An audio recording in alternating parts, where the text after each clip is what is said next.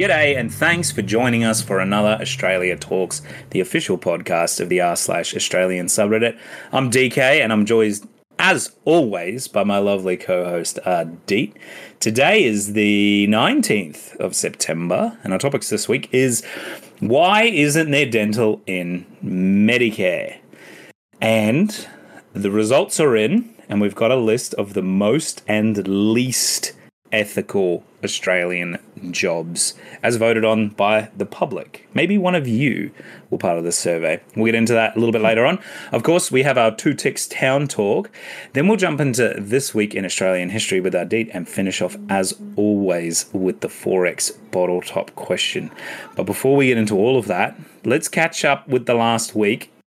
Deet, what's been going on with you? Had a win with my wife's Apple trackpad. She'd bought that and the keyboard, and it was whatever you call it, magic trackpad or something or other. Hadn't used it for a while, and she decided to set up her office a little bit differently and bring it out of the box. Thing was dead. Went through all the usual stuff of online and trying it, and so no, definitely dead.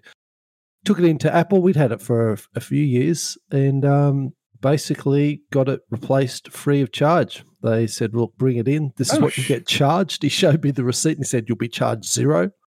I was pretty pleased with it. He said they had some issue with them where the battery leaked something and it fused itself and turned itself off. So I'm speculating that maybe that's a device that they said, listen, if someone has an issue, just give them a new one. But whatever it was, that was that was a win. I was pretty pleased with that. Good to get a nice customer service experience. And I've been getting my Hugel culture ready for my tomatoes. I don't know if I mentioned my Hugel culture mound before to you. No. Please indulge me. What is this? It was something that my ear, because it was just such an unusual sounding thing. But essentially, I think it might have Dutch origin. So Hugel. Essentially, what you do is build a pile of wood and cover it, or round of wood, then cover it with yes, dirt, poke it into I have heard about this. Yes, and as it starts to break down over the years, it provides sort of organic matter and food. So I built mine. Well, I built two of them that look a little bit like slightly larger shallow graves in the yard, but I'll grow over the years as I had more dirt and stuff on top. So I built one a couple of years ago. Hadn't sort of used it that much and had that much luck with it, but I got a bit more dirt on it, put it on top, and so this year I think I'll give the tomatoes a go in there. So I've just got to finish setting up the automatic watering system onto it. I've moved it all over to a bed next door, so I'll just scoot it back onto there because how you have to move you may not know, you have to move your tomatoes around ideally from bed to bed each year, because if you keep growing tomatoes, I can't remember the family that they're from. I should know that, but those that family of particular plants, if you keep growing them in the same bed, there's little things, I think they're called nematodes or something like that start to affect the growth of the tomatoes the next year and the year after that. So the solution is don't plant them in the same bed every year, spread them around, and you should get tomatoes. So hopefully, hopefully that's nightshade is the word I'm thinking of.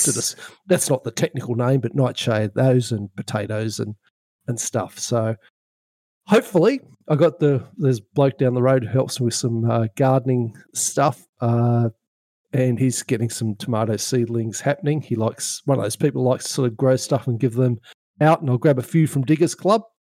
So that's been my week. Oh, very cool. Yeah, Oh, I didn't know that. I do know it's very common to use that technique with like raised garden beds, just for the fact that you don't want to spend a fortune filling a raised garden bed with with premium soil. Yeah. Depending on how big it is, of course, it can become very expensive. So it is very common that you put some reasonably big logs at the bottom, and then sort of some smaller stuff on top, and then sort of top sort of half of it up with soil, and then as it all gets going, it all sort of breaks it down and stuff like that. So I've never done that myself. I only have one raised garden bed, and it's just got a couple of lily pillies in it, and they seem to be going all right, though they probably could use a bit more soil, if I'm honest. So I might have to top that up. But I've been helping a good mate of mine. He chopped down a couple of trees this last week. In the last couple of days, had some guys come in and cut them down, and the bloke said it'll cost you $800 for the wood chipper to come in, chip up the trees, and take them away. And he said, just for the chipper, just for the removal of the trees, to chip them all up. And how he many said, trees? I think there was 4. They were reasonably big trees. Okay. But I thought that was pretty steep, considering that was about the cost of the tree lopping anyway. And so my mate said, nah. And he gave me a call and said, hey, do you want some free firewood? And I said, sweet. So I went around there, got some firewood. It did come with the condition that I needed to help him take the rest of it to the tip. So we did a couple of runs. We've got a couple more to do, but we sort of broke its back today between a couple of us getting stuck in. So the arms and the back are a bit sore at the moment, if I'm honest. It's all well and good. You're very enthusiastic when the start of the day, but as it sort of wears on, you just keep moving these big heavy logs. That's a lot of wood to move. I'm not as young as I used to be. Definitely starts to hurt. Speaking of things hurting, though, Medicare. Why isn't dental included in Medicare?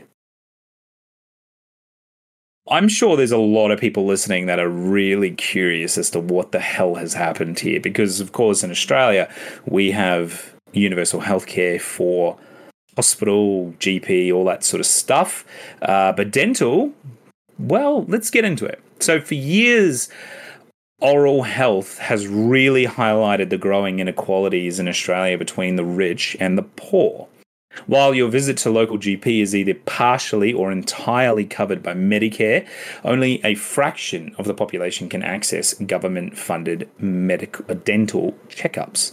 It's not because oral health isn't important. In fact, it's closely associated with a wide range of conditions, including diabetes and heart disease. But unlike most things in politics, this all comes down to money, and a decision was made almost 5 decades ago. It all started with the Whitlam government originally wanting to include dental in Medibank in 1974. Medibank, of course, is what the precursor to Medicare was called. But negotiations with doctors consumed all the government's efforts, and the Whitlam didn't want to bite off more than he could chew with the dentists and the dentistry lobby as well. And it was going to be costly. So basically, the Whitlam government just pushed it through. They took the win that they had and forgot about the dental.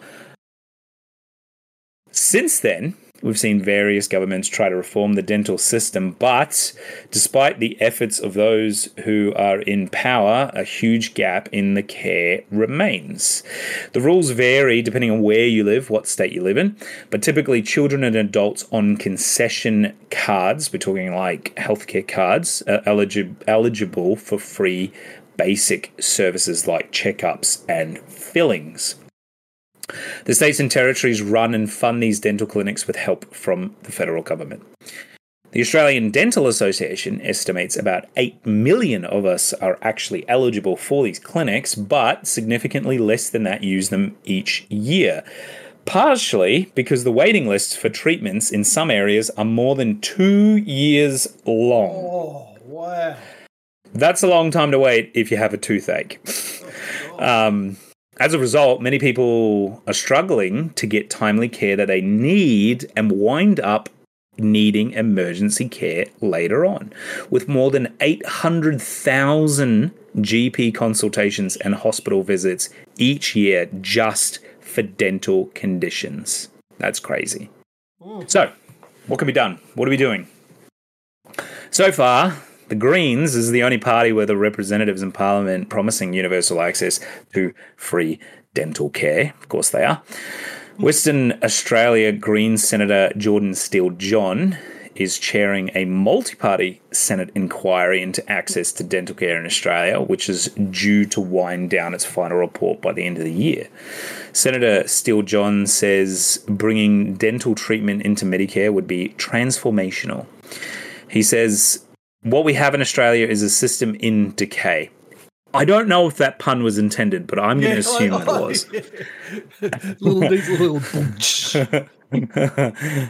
He says, a dental health system that does not work for the community.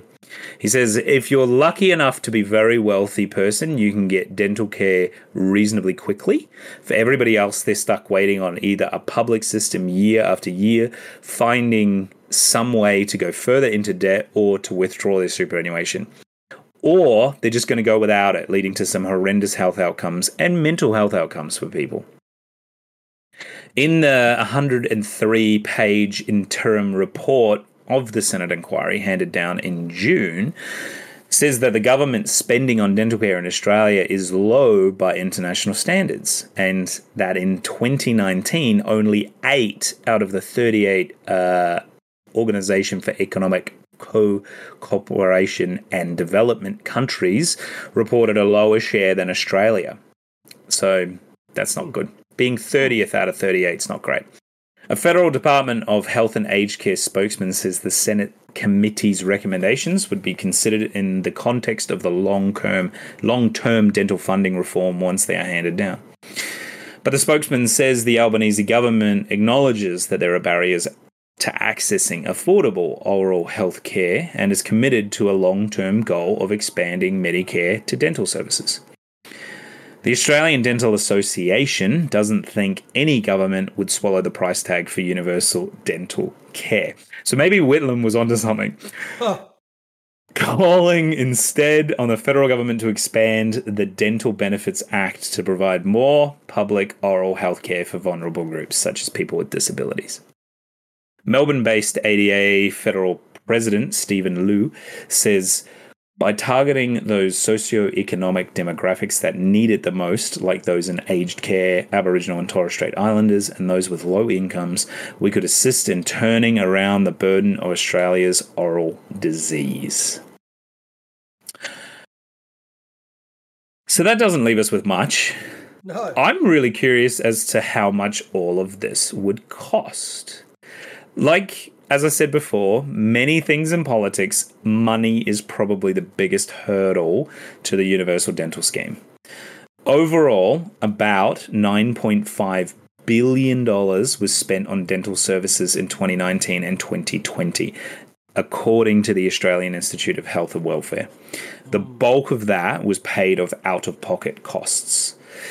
In 2019, the Grattan Institute estimated the cost of fully operational universal scheme would cost about $6.5 billion a year, which argues it would operate much like Medicare does, with the federal government setting a fee schedule and paying public dental services and private practices for the services provided, just like it currently does with bulk billing GPs and stuff, which we've spoken about before. So, I mean, having a fully funded public dental system would be expensive, but we already know there's already a massive public cost to not having one. I think this is one of those weird situations where the prevention is significantly less than the cure. Yeah. So if we can nip this in the bud earlier, it's actually going to save us money that we're already spending. Yeah, what do you think? I think that's a good argument. Look, regular listeners are not going to be surprised that, on principle, I don't think even Medicare should be funded just as a principle. However, that's the situation we've got, and that's the way that people have decided they want to go. It's always that basic dental is not covered by Medicare. I could be wrong here, but Medicare doesn't cover everything or even give you access to everything, but it does cover a lot of the basics. And probably, despite my personal philosophies, if this came up to a choice for me, I would say that basic dental should be covered by Medicare, because it's such a precursor to diseases, to you listed a few things. It's a precursor to diseases. It's a precursor to mental health problems. Because look, your smile, your teeth actually are part of your self-image and part of what you project and part of how you react to people. I mean, there is an innate, an instinctual element of us as humanity that we judge the health of people from their appearance, which is, makes sense given our animal background. And if you see someone with bad teeth or a mouthful of not particularly good teeth, you do associate that with, a negative aspect, or judge it to be low health, and it does impact on how you interact with that person. So, that has a feedback loop there. And as I understand it, aside from what you listed, it's just such I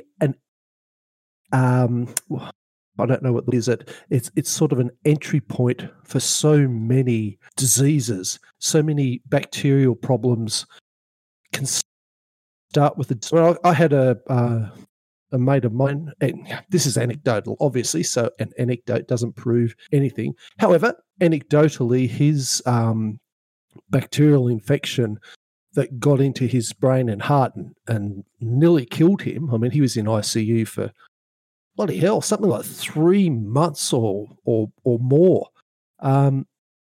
And it was due to some problems, some dental problems, where that had been the entry point for the bacteria.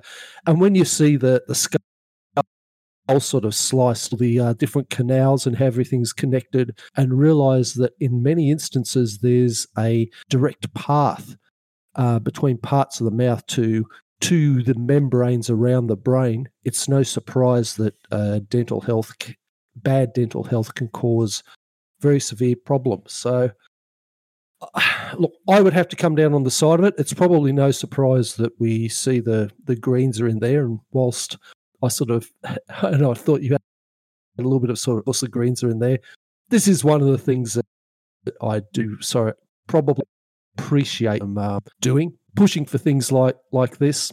I can see their point on that. I mean, me saying that about the greens is no. Sorry, you continue. No.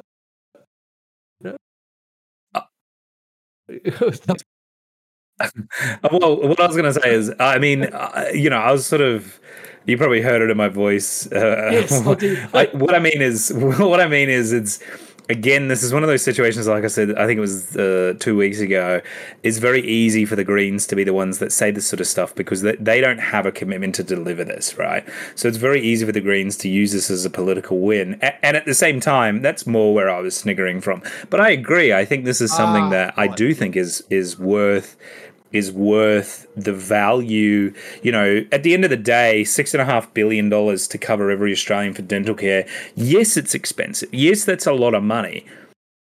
But not doing anything is worse. We've got a lot of Australians that are suffering. We're already paying for it, but it's taking a long time.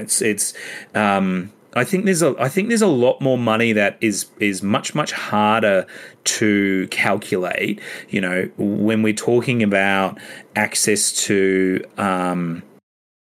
for example, right? A good example is with certain, as you said before, with certain diseases, you come with oftentimes with poor dental outcomes. A good example is like chemotherapy or diabetes or certain types of heart disease.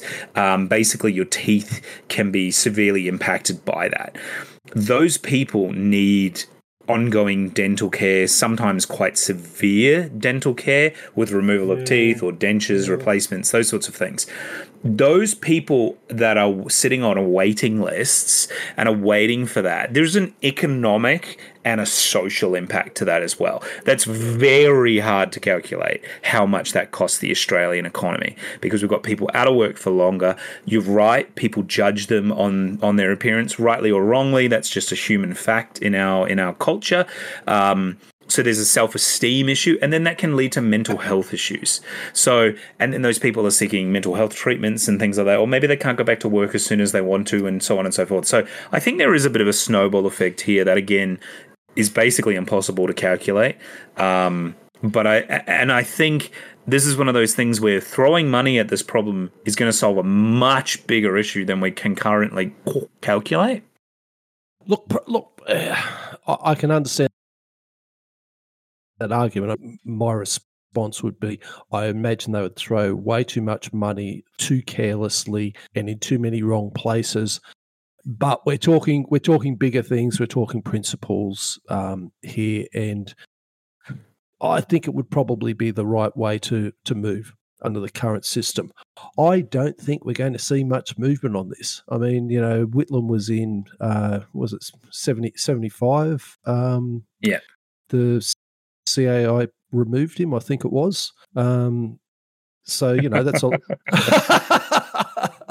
that's a that's a long time that this has been basically on the back burner. And I was just looking at that article. Was it the spokesman said the Albanese government and is committed to the long-term goal of expanding Medicare to dental services, or as you and I call it, bullshit. So yeah, there's not a chance in hell he's going to do anything about it. He might pay some lip service to it, but I think what's more likely is that they may expand who's eligible for dental services and maybe give a bump to funding, but at the moment they're already focused on the expansion of other Medicare services. So, I think again their sort of focuses on the other side of things as opposed to rolling this out. This is the sort of thing you'd use in politics to win an election. Yep. This is the sort of thing you can stand up and say, we promise we're going to do this, and the public can get behind it, and you can use this as your wild card to as a really big promise. The Albanese government, as of right now, doesn't appear to need a really big election promise to win the next election. That may change before the next election. Great again. Point. That may change before the next election. I don't know. And, at this point, polls, it's kind of a waste of time until we get closer. So this may be one of those things that we see does come out, because there is a Senate report and so on and so forth. I don't think we've heard the last of this, but I think it's getting quietly put in the back pocket. We may pull this out later if we need it, maybe not. But I don't think we're going to see a full expansion of I'm sort of where you're at. I think it would be really good to have basic dental, basic checkups, some fillings, maybe some basic teeth removal, that kind of stuff, expanded to every Australian across the country. Anecdotally, I have a couple of good friends, older couple that actually went to Bali to get their dental work done. Yes. There was this, which is very common, and I sort of was a bit... Too. Yeah, I sort of screwed my face up when he told me, because I'd previously had a bad interaction with a tourist. Oh, this is probably 15 years ago. I was in Thailand, and there was a guy at the resort who had some dental work done. I don't know exactly the nature of what went wrong, but he collapsed and was taken to hospital, and the people that were with him explained that some dental procedure he had gone terribly wrong, and that sort of, that's all I can remember. And again, I don't know the nature of exactly what happened, but so I've sort of had this bad opinion about overseas dental work and that sort of stuff. But I was assured by my friend that had it done that this was basically a world-class facility. It was very clean, very proper, had all of the equipment that was required, and for, it still did cost them several $1,000s for the things that they had done. I can't remember exactly, but it was, I think it was, a couple of crowns and that sort of stuff. Yep. Not, reasonably trivial dental stuff, but nothing, here would cost them twice as much, if 3 times as much as what they had whilst they were over there, and they got it done, and they got a holiday out of it. So for them, it was a win-win. The quality, this was over 12 months ago now, so the quality was obviously fine, because it's still fine. They haven't had any issues or any follow-up problems or anything like that. So I don't know. I think we're seeing a lot of that. That's not uncommon to hear about people going to Bali or elsewhere in Southeast Asia. It's funny you said that. Bloke that I know from pickleball, exactly that same thing. He's been a couple of times, had crowns done. He's had, I think it was posts put in. He has had a number of them went over. I think he said there was a group of about 8 of them went over for a few weeks. And I saw, my initial thing was like, God, why would you go to bloody Indonesia for your dental? Ignorant me. And he said they're like high level of skills. It's really super modern facility. He's done it a couple of times. He has friends who've done it. The dental work checks out, and he said it just, not only does it pay for the holiday, it saves some money even after that compared to what it would cost over here in Australia. It's interesting that you mentioned that. Yeah. Yeah, and I think, look, and I don't want to say, I think the government knows this, and I think that's also part of the reason that they're not super quick to jump on this, because there are alternatives for, and these people that are doing this, they're reasonably well off. They're not, my mate that I know, and probably your friend as well, they're not exactly, on the bones of their ass, as they say, and not exactly super poor, but also not, flashy, exactly super rich either. If they had to get it done here in Australia, they probably could, but financially it was obviously a lot better for them, and emotionally, because they got a holiday out of it. So to go and spend their money overseas, which is a shame, because obviously we want that money to be spent in Australia as opposed to taking it offshore. But, for them, it just completely makes sense to do so, and I can't blame them at all. No, I can't either. And, it does leave a question hanging in there, if that can be done in Indonesia by, top-level professionals for that amount of money. What's the barrier here? Exactly.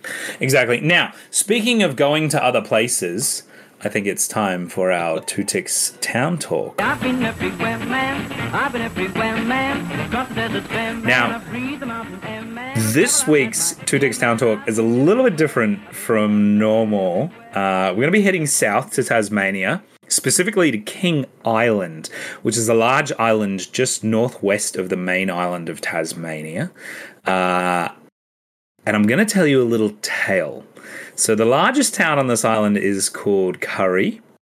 It's got a population of 768.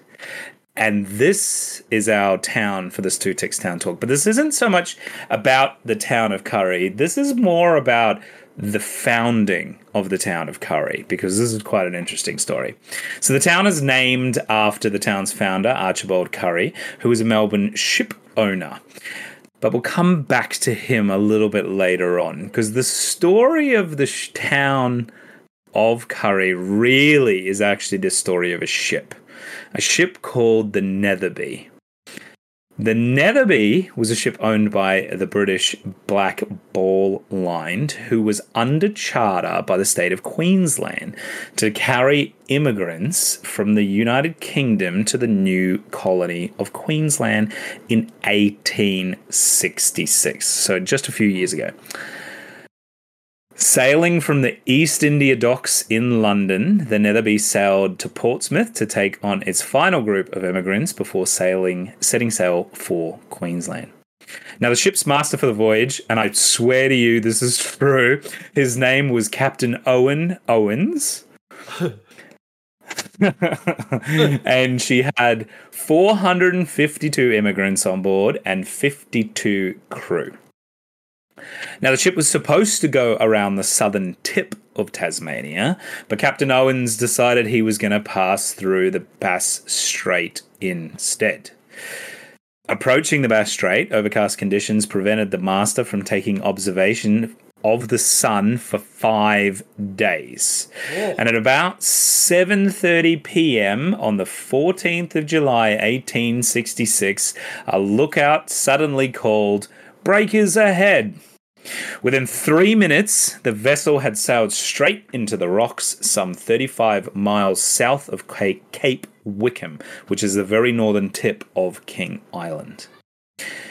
Thankfully, the Netherby ended up very close inshore, and it was canted over shoreward, meaning that if you can imagine a ship's tilted over on its keel, the side with the deck was facing the shore, and the other side that was being hit by the ocean was the keel. Right. So because of that, the sea was sheltered. The people on the deck were sheltered from the rough seas, though the sea that night was actually quite calm, which was good.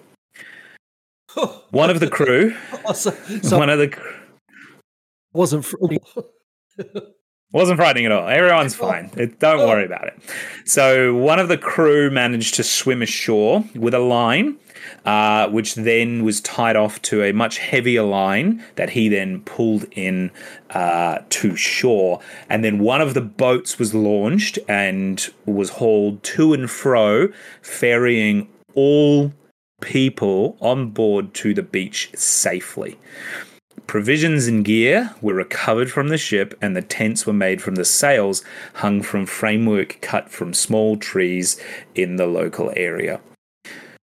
This is crazy. 2 days after the wreck, a passenger on board gave birth to twins, bringing the total number of castaways to 506. So every single person on board was safe ashore at this time.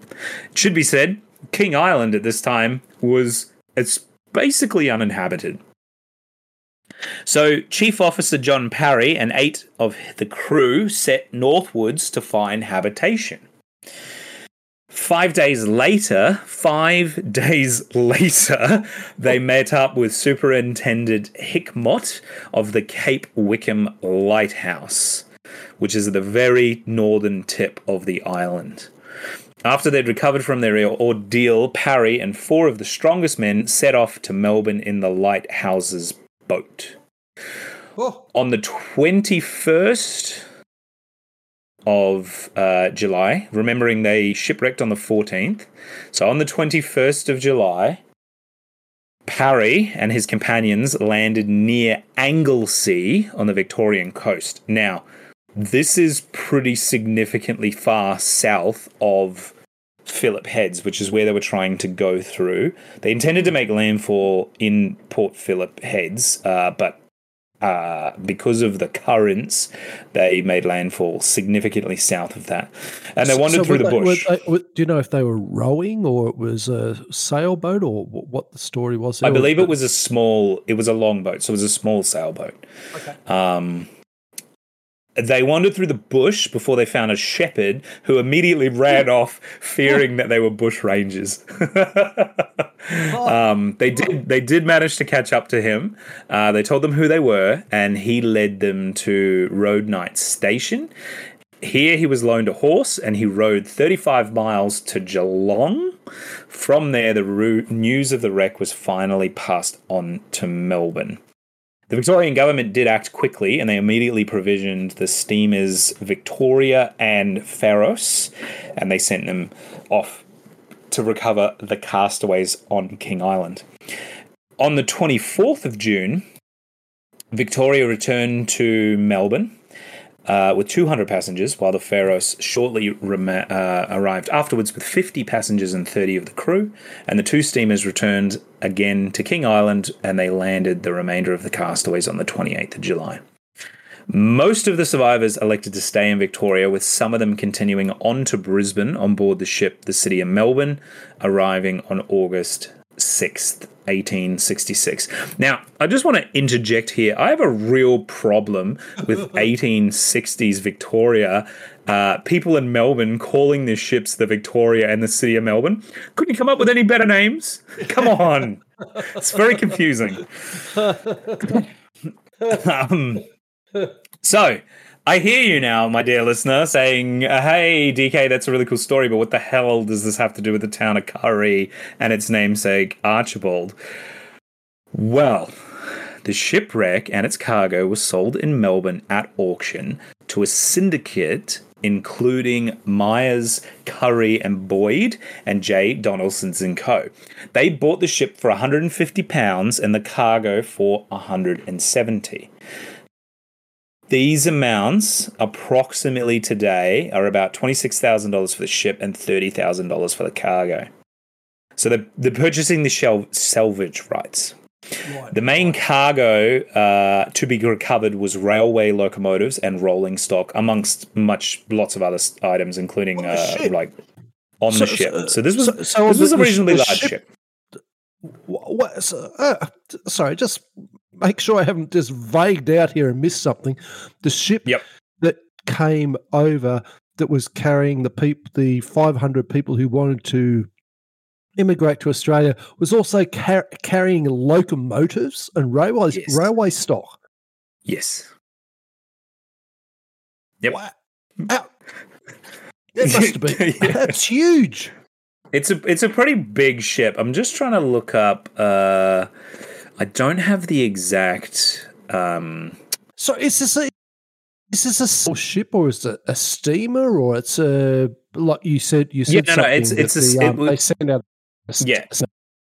From wherever Melbourne. From Melbourne, yeah. So this was a sail ship. It's called. Its designation is a full rigged ship. So if you can picture in your mind a reasonably large ship. So this ship was 53 meters long, and 10 meters at the beam. So at its widest point, it was 10 meters wide, 53 meters long. So it's pretty big ship. And when we say a full rigged ship, it's got 3 main masts, and they all have square sails like 3 stories tall. So in your mind, you're probably thinking of maybe like something from like Pirates of the Caribbean or something like that. It's sort of bigger than a lot of those ships. It's a very big ship. I'm just coincidentally enough, the fence we've got around our place is 52 meters square. So when you said that 53, look, that's pretty big. But if you had said that, I would have thought, that's sort of a little bit sort of cramped for 500 people. Then you say, and by the way, there's a locomotive in there and a couple of other rolling. Yeah. I'm not sure that they were. Look, I don't have explicit information on the locomotives, but I believe they were probably smaller locomotives used for like cane or logging or something like that. Because a full size locomotive just surely probably couldn't fit. I would imagine, because its registered tonnage was 960 metric tons. So I can't imagine it could carry a full Yeah. Now, anyway, that's the story. The team you just got me visualizing this this ship with its three-story mast, and it's a big ship. Sorry, DK, ship. Carry on.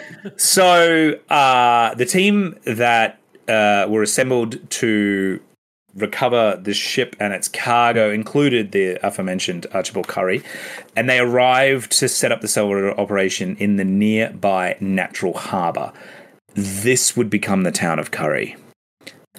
Unfortunately, though, on the 21st of January 1867, 3 of the salvage team were drowned when their boat sank after a piece of railway iron fell through its bottom while it was hoisted from the wreck. So I don't have much detail from that, but what I can piece together is it sounds like they were on a reasonably smaller, sort of like a rowboat-sized boat, and a piece of railway iron has fallen from a height, basically through it, and the boat sank and unfortunately killed them. So it seems that the recovery went on for quite a few years, or at least Archibald Curry stayed in the area because there were a number of other shipwrecks on that coast, and the British Admiralty also used the natural harbour, which is now called Curry Harbour, to salvage some of their own vessels. And in 1879, Archibald Curry and a few others petitioned to get a lighthouse built outside of the small town. It was 312 pieces and was prefabricated in England by Chance Brothers of wrought iron and cast iron base. The cylinder in the centre has 90 spiraled steps to its top, and it was first lit in 1880. Oh. The King Island's rugged coastline has claimed at least 60 vessels and more than 800 lives in the past 180 years. So I think Archibald Curry, with his recovery operation, salvage operation, was around for quite a while, which is why he has basically established the town and continued to be a big part of it. So Curry is also the most western town in Tasmania, just by point of fact that it's the most western town on the most western island of the state of Tasmania. And today it is a significant centre for the fishing industry, especially crayfish. Whilst I was, this is completely off topic, well, slightly off topic, but whilst I was actually researching this, I discovered that Tasmania and Victoria have a land border. Did you know this? Oh, you know, I do know this. I can't tell you the island, but I seem to recall when I was looking up a Two Ticks Town Talk that there's some little island that no one particularly cares about that's not inhabited, that technically, with the way that maritime borders and things are drawn, half of it's Victoria and half of it's Tasmania. Am I remembering that correctly?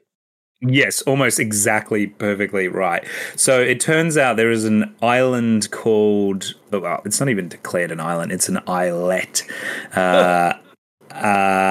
It's called Boundary Islet, or also known as Northeast Islet. It's about 5 acres, so it's not that small, but it's part of the Hogan Island group in the Bass Strait. It sits at the latitude of 39 degrees south, 12 minutes, and no one actually knew about this when the border was drawn. And it's a maritime border at that latitude, and because no one specifically knew of it at the time, they just thought, oh yeah, all the islands end here, draw the line on the map, everything south of that's Tasmania, everything north of that is Victoria. And just by complete chance, the islet perfectly straddles the maritime border, and it's almost perfectly cut in half. The Tasmanian side is slightly larger, but it's almost perfectly down the middle. And as a result, technically, Victoria and Tasmania actually share a land border, though no one lives there. It's very much a big rock, so I don't think many people have been there and walked across the border or anything like that. But I did sort of encounter this while I was researching this, and I thought it was a little bit cool. So if you live in the town of Curry, or if you've been to the town of Curry, the area around it today, there's not a lot in this town. It is very small, but it services. It's still the largest town on King Island, and it mainly services. There's a lot of agriculture, like grazing and farms and that kind of stuff on King Island today. A lot of fishing and stuff like that. So there's not a huge amount other than the history. And like I said, the town was basically founded by a shipwreck, and there is an area now where the Netherby basically came ashore and wrecked, called Netherley Rocks. There's a Netherby Point as well, so there's a bit of history there as well. So if you're in the area now, you know how this town came to be and what there is to do and see, because it sounds like there's not a lot else out there, but that's the little town of Curry. Wow, that's interesting. I'm surprised at how many shipwrecks. Well, there was two things I was particularly surprised at there. Was an interesting story of how they had to bloody get in the boat and take off and head for Victoria. But I was surprised that there was already a lighthouse there, and I was surprised at just how many bloody ships. Yeah, so it's not a huge island, but I mean it's big. It's noticeable on the map. It's sort of thing. Poor bucket chances bass straight and hitting a bloody island. Yeah, it's about 60. It's sort of shaped like a jelly bean, I guess. And it's about 63 kilometers tip to tip. So it's not huge as far as islands go, on the grand scheme of things, but it's about 22 Ks at its widest point from middle to middle, sort of shaped like a tic tac, I guess. But the reason that they, and I did cut this out for time, but I guess I'll tell you now. The reason in 1879 that Archibald Curry petitioned to build the lighthouse was because right outside of the natural harbour, there is a number of rocks on the southern edge of as you're coming into the harbour, and a shipwrecked right there, right in front of the harbour. And so they were like, we need a bloody lighthouse here, because in inclement weather or in fog or anything like that, you just can't see it. So today, so in the story, the Wickham Lighthouse is at the very top, the northern tip of King Island, but of course where the Netherby ran aground is more sort of towards the southern end of which is where the town of Curry is now, of King Island. But today there's the Curry Lighthouse, the Wickham Lighthouse. There's also one at the very southern tip called Stokes Point, and there's one on the western side as well. So all four sides have lighthouses. The Curry Lighthouse actually ceased operation in the 80s, so it ran for about 100 years. And then in the 90s, there was a petition to get it up and running again because, modern GPS and all that, we didn't really... The use of lighthouses have sort of become somewhat redundant. But they did, for historical reasons, it is the same lighthouse that was built back in the 1800s. They did get it up and running again in the 90s, and it's been running ever since. So as far as I know, it still operates to this day, so which is a little bit cool. Wow. That's very cool. That's interesting to ones claimed. Look, that's one of the things I like about this Two Ticks Town Talk. You get to hear these snippets you wouldn't have heard otherwise. Yeah, like I said, a little bit different from last time, but a bit of a fun story about a little town. And honestly, how did I find this? I was looking at the map, and I've never, ever gone and looked at anything on King Island before, and for some reason... I can't even tell you why. It just tickled my fancy, and I just went from there. And I just got lost in this rabbit hole. So that's the beauty of the Two Ticks Town Talk, though. It is King on the bucket list for, well, probably not bucket list. I mean, that has a whole lot. King Island is somewhere that I'd like to go. Yeah. It's just. I mean, I might now go to see some of the shipwrecks. Yeah, well, yep. And it's always interesting having a little bit of a taster, and it's something that you don't sort of really sit down and people say, "Oh, where'd you go for a bit of a holiday?" I went to King Island. I mean, well, actually, I don't know anybody who's been to King Island, but obviously, I've eaten their cheese.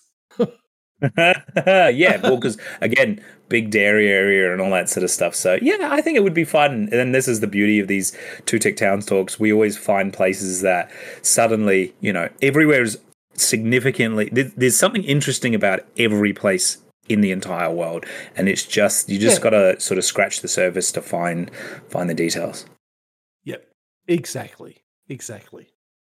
So let's move on and let's look at the most and least ethical Australian jobs. Uh-huh. So how this works is the Governance Institute of Australia does an ethics index of ranked occupations from most to least ethical, along with sectors and organisations. Now, I know for a fact, Adi, that you have read this report, and let's not spoil the top least ethical spot just yet. Nope. But what I want to know is, did any of these take you by surprise? Surprised me on the chairs. I would agree with you there. That one definitely. So, listeners, bear with me a second because I will read you the list of top 10 in just a minute. That probably was my most surprising, other than the number one spot. Once I started thinking about it, it did make sense, the number one spot and number two.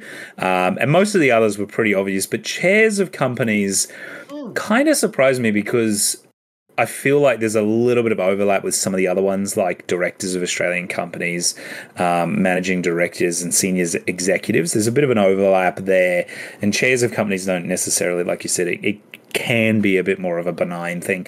Perhaps it's just about the public, because of course all of this is about public perception. It is about people's opinions. True. And we will get into that a little bit in a minute, about the details of how this information is compiled. So I think that's probably influencing that more than anything else. But basically, how this works is the Governance Institute's annual ethics index tracks changes in public attitude to the importance of ethics, generally speaking, but also changes in public perception around the extent to which certain groups can be trusted to behave ethically.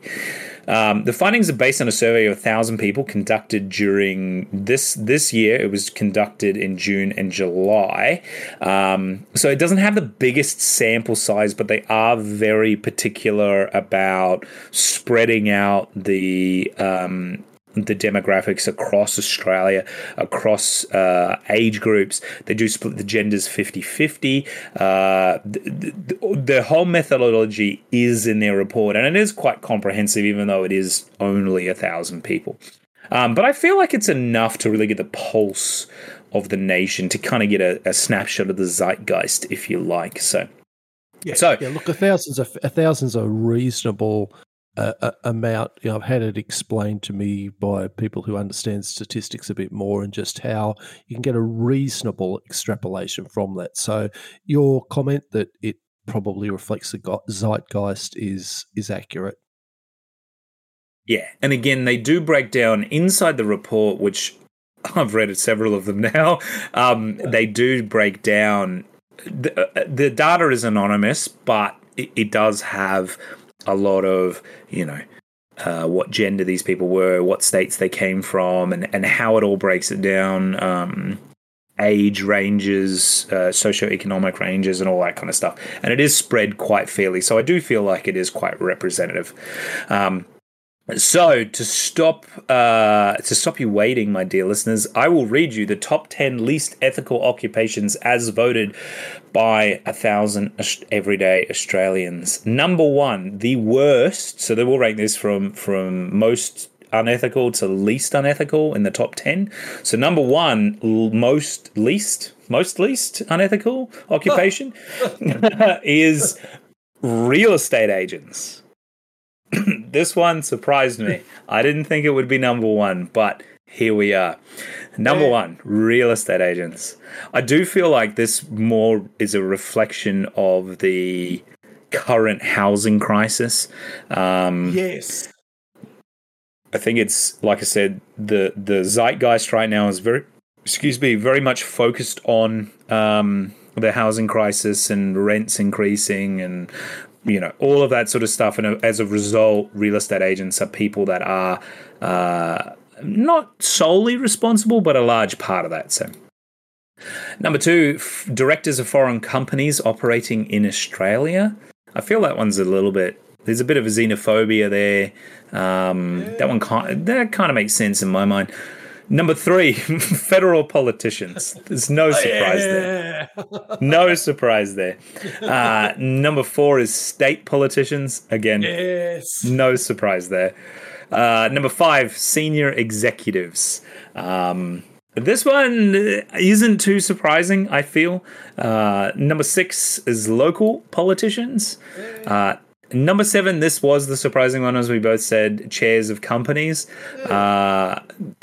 This one, as I said, I feel like this overlaps a little bit with number five with the senior executives.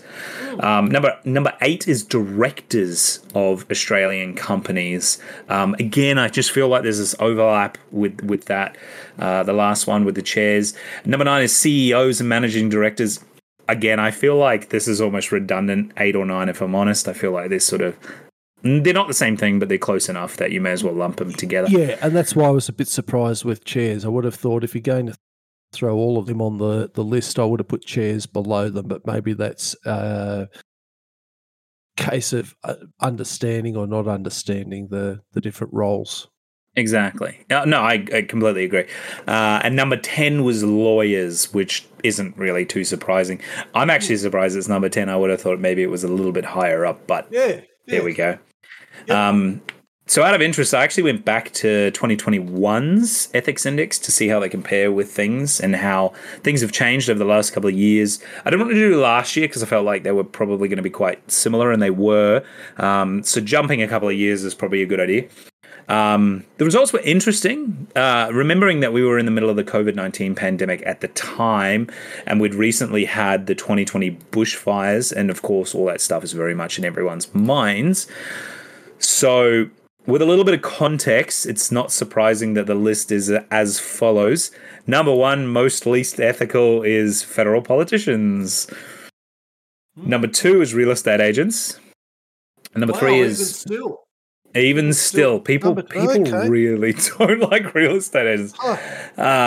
Number three is directors of foreign companies operating in Australia. Number four is local politicians. Number five is state politicians. Number six is lawyers. Number seven, same as this year, is chairs of companies. Number eight is CEOs and managing directors. Number 9 is senior executives. And number 10 is mortgage brokers. So I'm actually kind of surprised that mortgage brokers didn't make the list this year, considering we've had such changes in interest rates, and I'm sure lots of people are speaking to lenders about how to get the most out of their money at the moment and things like that. So, and now we've spoken about the least ethical. What about the most ethical? Number one, fire services. So firefighters, the most ethical people in our society, we believe, are the firemen. I kind of agree with that. I think that's, number two. I can see that. Number 2 is ambulance services.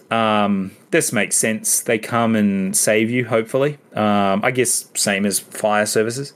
That's number 3. We had the when I had the issue. Oh, yeah, no, actually, I'm not going to say that. I got in trouble with an AMBO. I'm sorry. I'm cutting myself off there.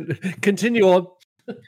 Number 3 actually kind of surprised me. It's pharmacists. People hold their pharmacists in very high regard, which I don't think they don't deserve it. I'm surprised because I didn't think they would be that high up. No. I hold my pharmacist in very high regard, but I'm surprised it's number 3. Number 4 is nurses. Number 5 is GPs, your doctor, your general practitioner. Number 6 is childcare / preschool carers. Number 7 is primary school teachers. Number 8, veterinarians. Yeah. Everybody loves the vet. Number 9 is dentists. I don't know how I feel about that. I feel like at least my dentist, he's constantly trying to get me to spend money there. So I do trust him. I think he's got the right ideas, but part of me is also like, you just want me to spend money. Number 10 is secondary school teachers. So again, I went back to 2021, see how things had changed over the last couple of years, and to see if anything had changed at all. And the results were largely the same. So number 1 was still fire services, firefighters. Number 2 was nurses. Number 3 was ambulance services. And number 4 was pharmacists. So a little bit of a shake up there in the top 4. Number 5 was general practitioners, exactly the same as this year. Number 6 was veterinarians. So this year they've dropped down a couple. Number 7 was childcare and preschool teachers. So again, they've actually gone up 1 from a couple of years ago. Number 8 was primary school teachers. Number 9 was dentists, same as this year. So we're consistent there. But number 10 was actually auxiliary service providers, which I actually had to look up what they specifically meant by this. And it's what we would call, at least here in Queensland, it's what we call allied health. So these are people that are like radiologists, physios, those sort of ancillary service, medical service providers, I guess you'd call them. So, which I think is true. Phlebotomists and that. Yeah. And all the rest, dietitians, they're the ones pediatricians. That's the name for people who take blood, isn't it? Phlebotomists or phlebottologists? No, phlebotomists. I'm not 100% sure, but I do believe it's something like that. Yeah. I'm going to dob myself in on what I said to the Ambo mate, because when you hear these things, you think, God, what the hell was it? Why didn't he say it? We had a whole issue down here in Victoria with the Ambos and the Andrews government, and there was a whole lot of they got those liquid chalk things, and all the ambulances down here were covered in their demands for the health services. What they sort of wanted to have happen. And I was in a group of people, and the mate there was an Ambo. I sort of was straight facing him and said, "Oh, I saw in one of the ambulances some of your list of demands and everything that was on the side of the ambulance." And he was sort of nodding away. I said, "I was really surprised." He said, "Oh yeah." I said, "I didn't know you guys could write." And, yeah, he wasn't super impressed. And look, I was a little bit. So for people who wanted to know what I stuffed up on, that was it.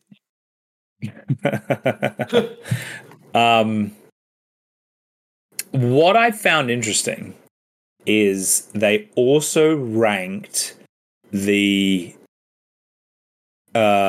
most ethical and least ethical organizations. Now, I know you probably haven't seen this, so I'm curious. I haven't at all.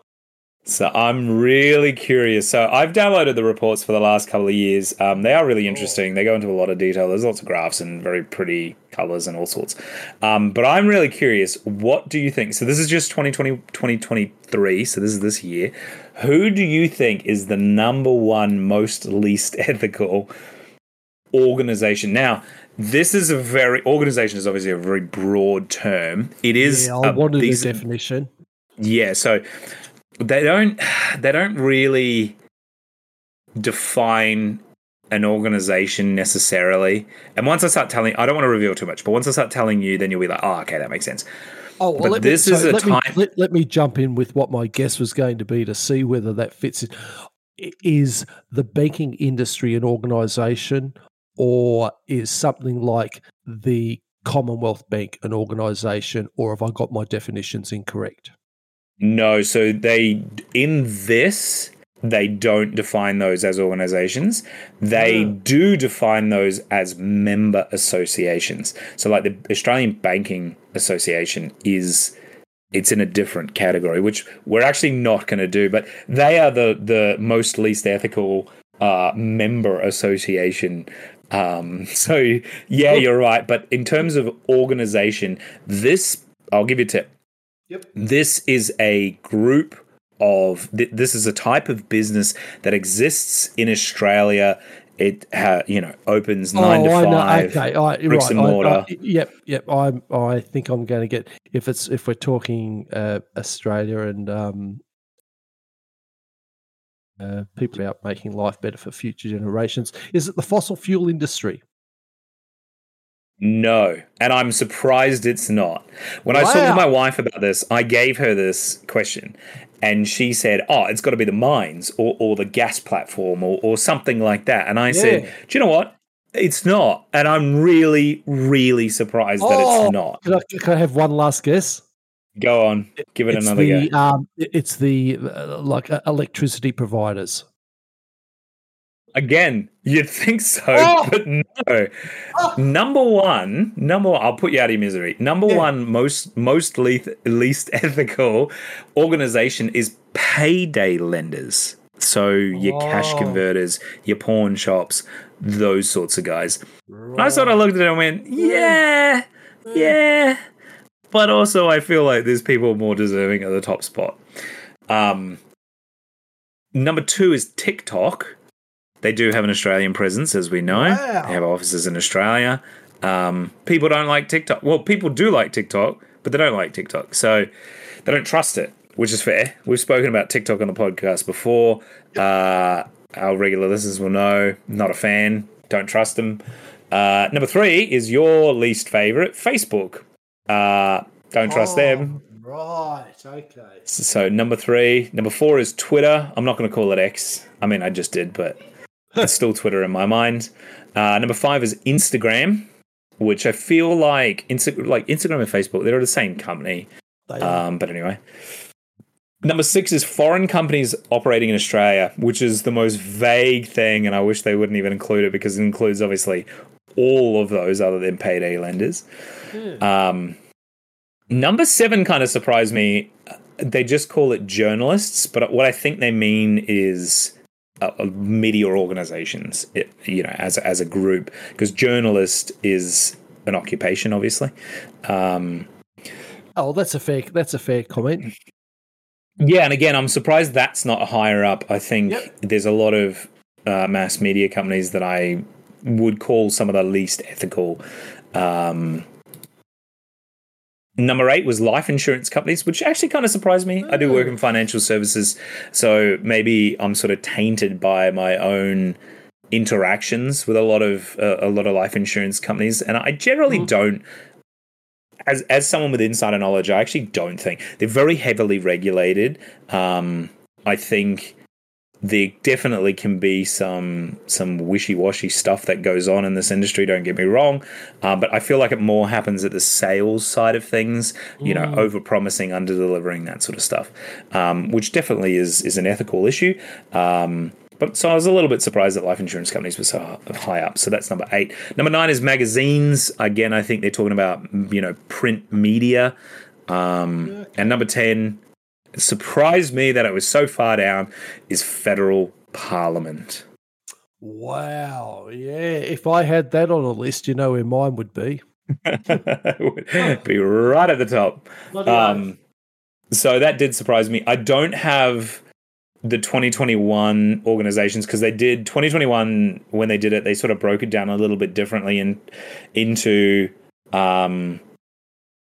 this year they kind of combined a few of the categories into the ranked organizations. In the past, in 2021 at least, they did media sector ethics, for an example, and TikTok was the most least ethical, and the most ethical was the ABC. Podcasts was actually number 4 most ethical, so that kind of surprised me as well. So,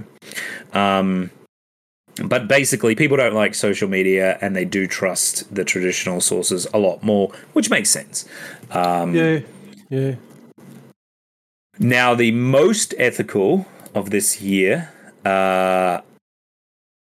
was number 1 organization was pathology services specialists. So this is, Sullivan Nicolaides, as you said, people that take blood. People that, you go and you give them your blood. They take your blood for the scans and things, and they obviously they do other things than blood, other bodily fluids, but that's a big one.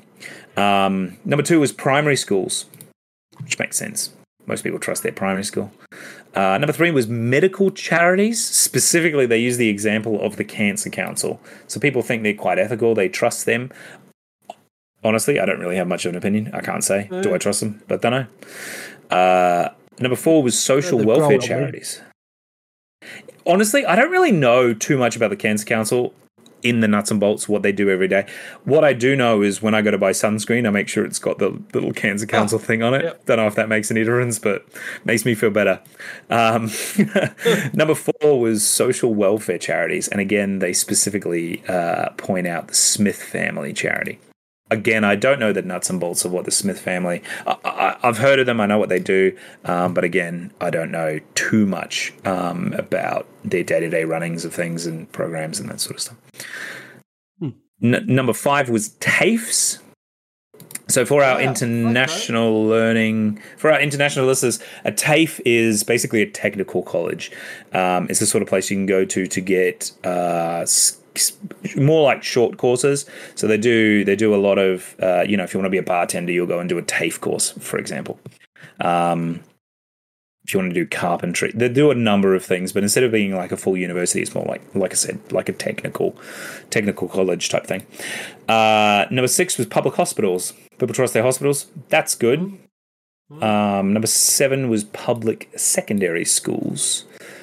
Number 8, childcare and preschool centres, which is interesting because apparently we trust the people that work in childcare centres. We rank them number 6, but the centres themselves we rank at number 8. So we trust the organisation less than we trust the people. Number 9 is the CSIRO, which is Australia's...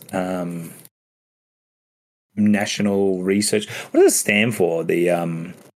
I was just about to put you on the spot and say, of course, we all know what that stands for. I'm frantically looking it up. It's the Commonwealth Scientific and Industrial Research Organisation.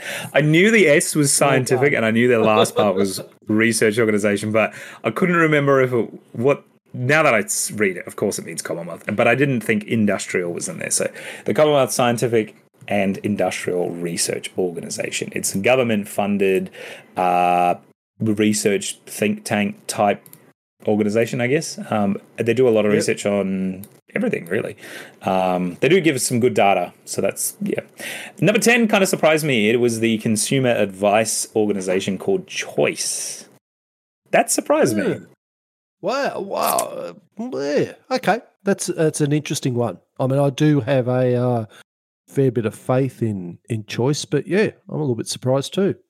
Yeah, I'm surprised. Yeah, I don't know. I was surprised, considering, for example, like I said, in 2021 they didn't break it down quite the same way, but for public services and government sector ethics, we do have a few there. Do you want to guess what in 2021 people ranked the highest for government sector organizations? Rank the highest. There's God, 8 in this. it's like looking into a septic tank and trying to see which Well, is the least offensive thing floating on top. I'll give you a big tip. It was just in our most ethical organizations from this year. Oh, God. God, I won't even go back to that. I'll try and remember the most ethical. Was that the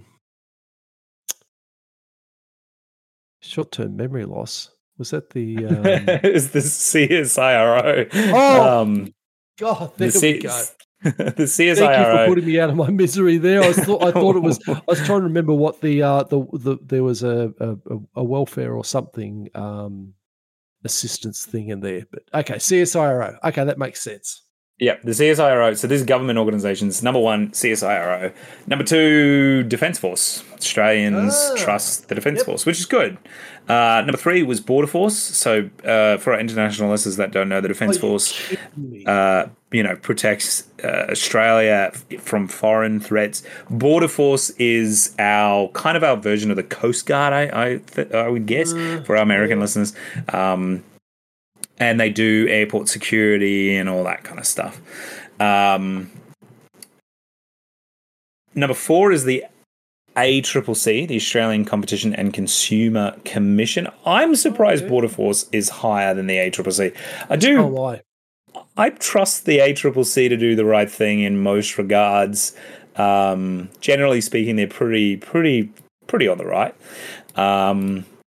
Interestingly, the next one is the financial sector regulators. So this is ASIC, the Australian Securities and Exchange Commission, and APRA, which does super funds. So so now we're getting to the bottom. So this is becoming the more unethical now. Local councils and shires, which is no surprise. Then second to last, we have state parliament. Again, no surprise. And number 1, least ethical is the federal parliament. No one likes the politicians in Canberra. Yep. Yeah. So, well picked people. Yeah, well picked people indeed. Now, we've gone through a lot of history today, but there's more to come. Please tell us what's happened this week in Australian history. Okay, this week in Australian history, we're covering the 14th to the 20th of September. September 14th, in 1914, the Australian submarine AE-1 is lost with all 35 men while patrolling New Britain. It's always the idea of dying in a sub. One of those. No thanks. No, exactly. Yeah, I like the sun too much to be a submariner. I have a lot of respect for submariners. I have a lot of friends that are submariners. But no thanks. Not going to do it. Though we did only just find the AE-1 just off the coast. So New Britain is it's part of Papua New Guinea, basically. And we only just found the wreck, I think, a few years ago. So. Okay. Yeah. 1950s British nuclear tests at Maralinga enter their second phase as Operation Antler begins. These are the last British tests on mainland Australia. September 15th, 1793, Captain William leads a party of Scotsmen in the first attempt to cross the Blue Mountains. He is unsuccessful. 1870, work begins on the Australian Overland Telegraph linking Port Augusta to Darwin. And we touched on that last week in the Two Ticks Town talks when we were referencing Oodnadatta and the Oodnadatta Trail. That's right, yes. Yeah. 1879, Joseph Lyons, 10th Prime Minister of Australia, is born in Stanley, Tasmania. And 2000, year 2000, September 15th, the opening ceremony of the Sydney Olympics is on. We also got onto that with Kathy Freeman. Yes, last week I was just thinking it should have been this week's. Yeah, there was a couple of things there. September 16th in 1804, the first brewery in Australia begins to produce beer. Now, in 1770, Captain James Cook landed HMS Endeavour in Botany Bay for the colonisation, and a former convict, John Boston, was Australia's first official brewer. He made an drink. Now, he made it out of corn. Sorry, I was going to ask you. I was going to see if you knew what it was, but I thought that's a bit mind you, you're a bit of a brewer. What did you think he made it out of? Honestly, I have no idea. There's a lot of ways to make beer, and I cannot think what John Boston in Australia. It would have been some imported grain, I would imagine, but just because. If you get this earth down to. I'm not even. Honestly, I won't even guess because, like I said, it'll be some imported grain, but there's so many different types that he could use. I wouldn't even guess. Yeah, look, that's why I paused, because I thought that's not fair. So making an Indian corn drink bitter with love apple stalks. Okay, that'll be an interesting brew, I think. Okay, yeah, exactly. 1921, the Mount Milligan mine disaster, Queensland, killed 76 miners, and it was killed by accidental or negligent firing of an explosive charge on top of a block of coal, apparently in order to split it, and that set off a whole range of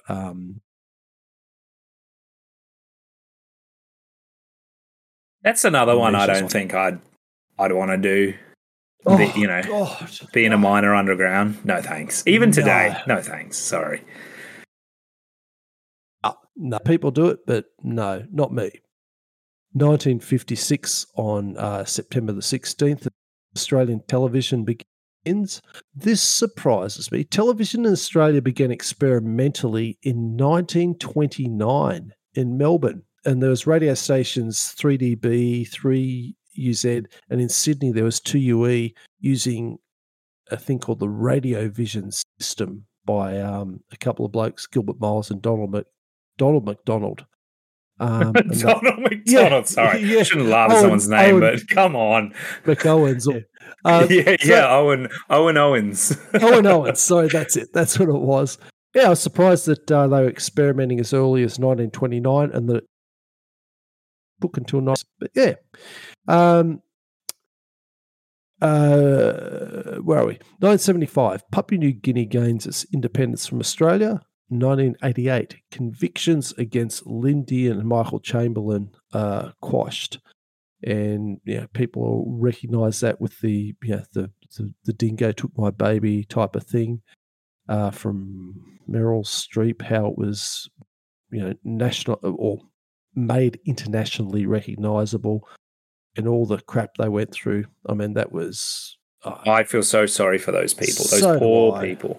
Bloody oath. There was just, there was so many people. And I think for people who are convinced that somebody is guilty, you go back to there and you think how many people knew exactly what had happened, and all they had done was read a newspaper. So, and that was my mum was one of those people. She up until recently, because I think it was only a few years ago, I think they found a dingo nest with the remnants of the clothes to 100% say, no, this definitely was a dingo. It really did happen and everything like that, even though the conviction was quashed and all of that. But they actually found evidence that it truly did happen. Until that happened, my mum, unfortunately, love her dearly, but she still was like, nah, she killed him. It couldn't have been a dingo and all this. So it's, some people, they just draw their opinions. They don't have any expertise in the area. They just hear something and go, yeah, that sounds right. Yeah. Yep, exactly. And this was pre-social media, 1988. But of course now we Oh, it'd be a lot worse. The truth. Yeah. 17, Yeah. would. September 17th. Even the Port Arthur penal colony was closed. 1914, Andrew Fisher becomes Prime Minister of Australia for a third non-consecutive term. 1950, the first Australian forces land in Korea during the Korean War. Australian casualties there numbered more than 1,500, of whom 339 were killed. More wasted lives. September 18th, 1981. It's probably before your time, but Dale Buggins, Australian motorcycle stuntman, died in Melbourne.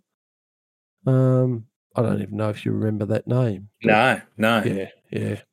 1999, in a shock result, Steve Bracks and the Labor Party form a minority government with 3 rural independents to oust the ruling Liberal National Coalition government of Jeff Kennett in Victoria. I think shock result is perfectly a situation. I think there's a lot of people very surprised. But look, yeah, that was the rules. He did it. That's what it was. But yeah, it was a surprise. September 19th in 1797, John Shortland is the first European to enter the port of Newcastle. In 1954, Australian author Miles Franklin dies. There's still the Miles Franklin Award to this day. 2003, Australian singer Slim Dusty dies. Love to have a beer with Duncan, plus many, many others. Pub with no beer. Yeah, he's sort of immortalised in a lot of Australian folklore and songs. 2003, construction of the Alice Springs to Darwin rail link is completed. Again, we mentioned that on the as part of the talk on the Unidata Chat, finishing that off. So 2003, really. I'm surprised that it was completed in 2003. I was sure it was a lot older than that, but it hadn't been completed. So yeah, exactly. September 20th, 1830, the Port Arthur penal settlement was established. We had that it was in 1877 it was closed, but 1830 it was opened.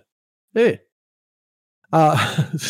Going back to our horrors, 1975 on September the 20th, 13 miners are killed in a coal mine explosion at the Kianga mine at Moura, M-O-U-R-A. How do you pronounce that? I'm not sure. Moura? Okay. Moura, that's what we'll go with, Queensland. And finally, in 1999, Australian troops commanded by Peter Cosgrove arrive in East Timor as part of Interfet peacekeeping operation. And that rounds out our this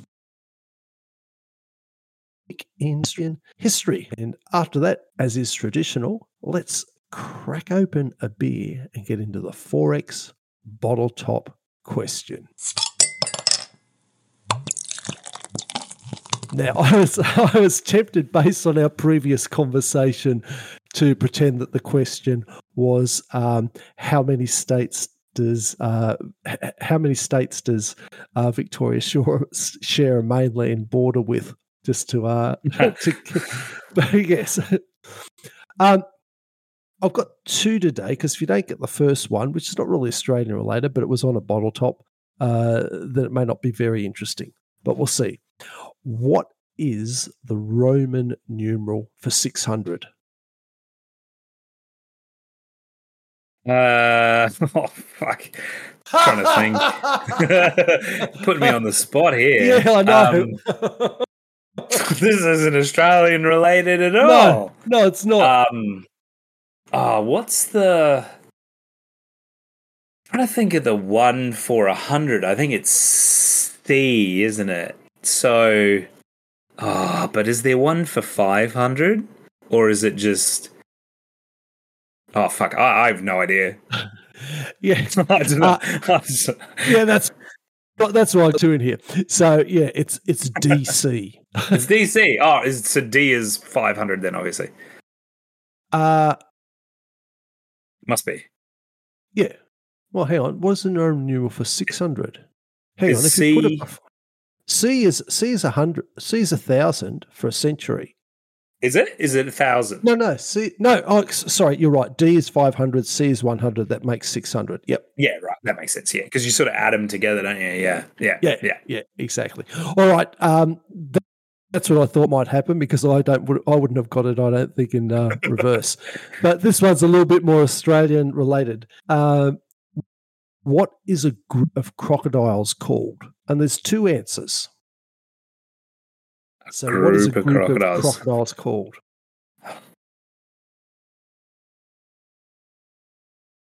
Oh, this is going to have one of those. You're going to say it and I'm going to lose my mind because it'll be on the tip of my tongue. I'm trying to think. I'm trying to channel my inner Croc Dundee. Mick Dundee. What's a group of croc? What would he call? I'm trying to think. I don't think he called a group of croc. Did he call a group of crocodiles in the movies? Oh, God. You have a crocodile in that movie. It's when he came into the pub, he had a fake stuffed one, and then they were in the bush, and a crocodile launched out and grabbed her. There's a water bottle or something.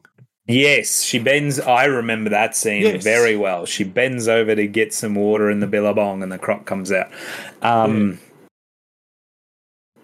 It's gonna be? I'm trying to think what do crocs do. You know how they name them after like an action? You're heading in the right direction. Let me give you some hints. Yes, you're heading in the right direction. So if you saw a croc doing what it does, what would you say it's doing?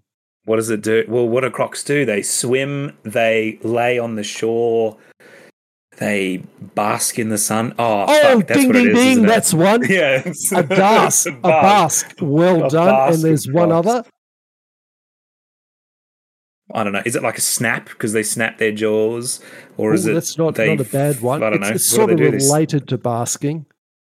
They float around in the water. Oh, perfect. Well done, DK. So a group of crocodiles is called a bask or a float. Oh, you're kidding. How bloody lazy are these people that came up with this? What's it doing? Nothing. It's basking on shore or it's basking in the water, basically, right? That makes sense, I guess. Exactly.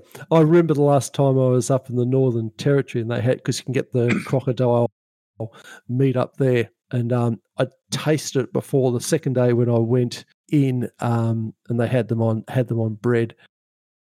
Didn't have much time, so I said, give me a crocodile sandwich and make it snappy. That is the perfect way to end this podcast. So on that bombshell, thank you so much for joining us for another Australia Talks, the official podcast of the r/Australian subreddit.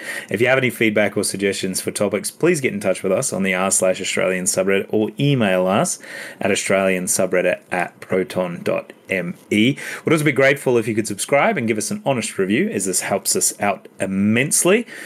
Otherwise, join us next week for another episode of Australia Talks. And remember, at r/Australian, we are Australian. Thank you, and tell your mum I love her. See you, DK. See you later.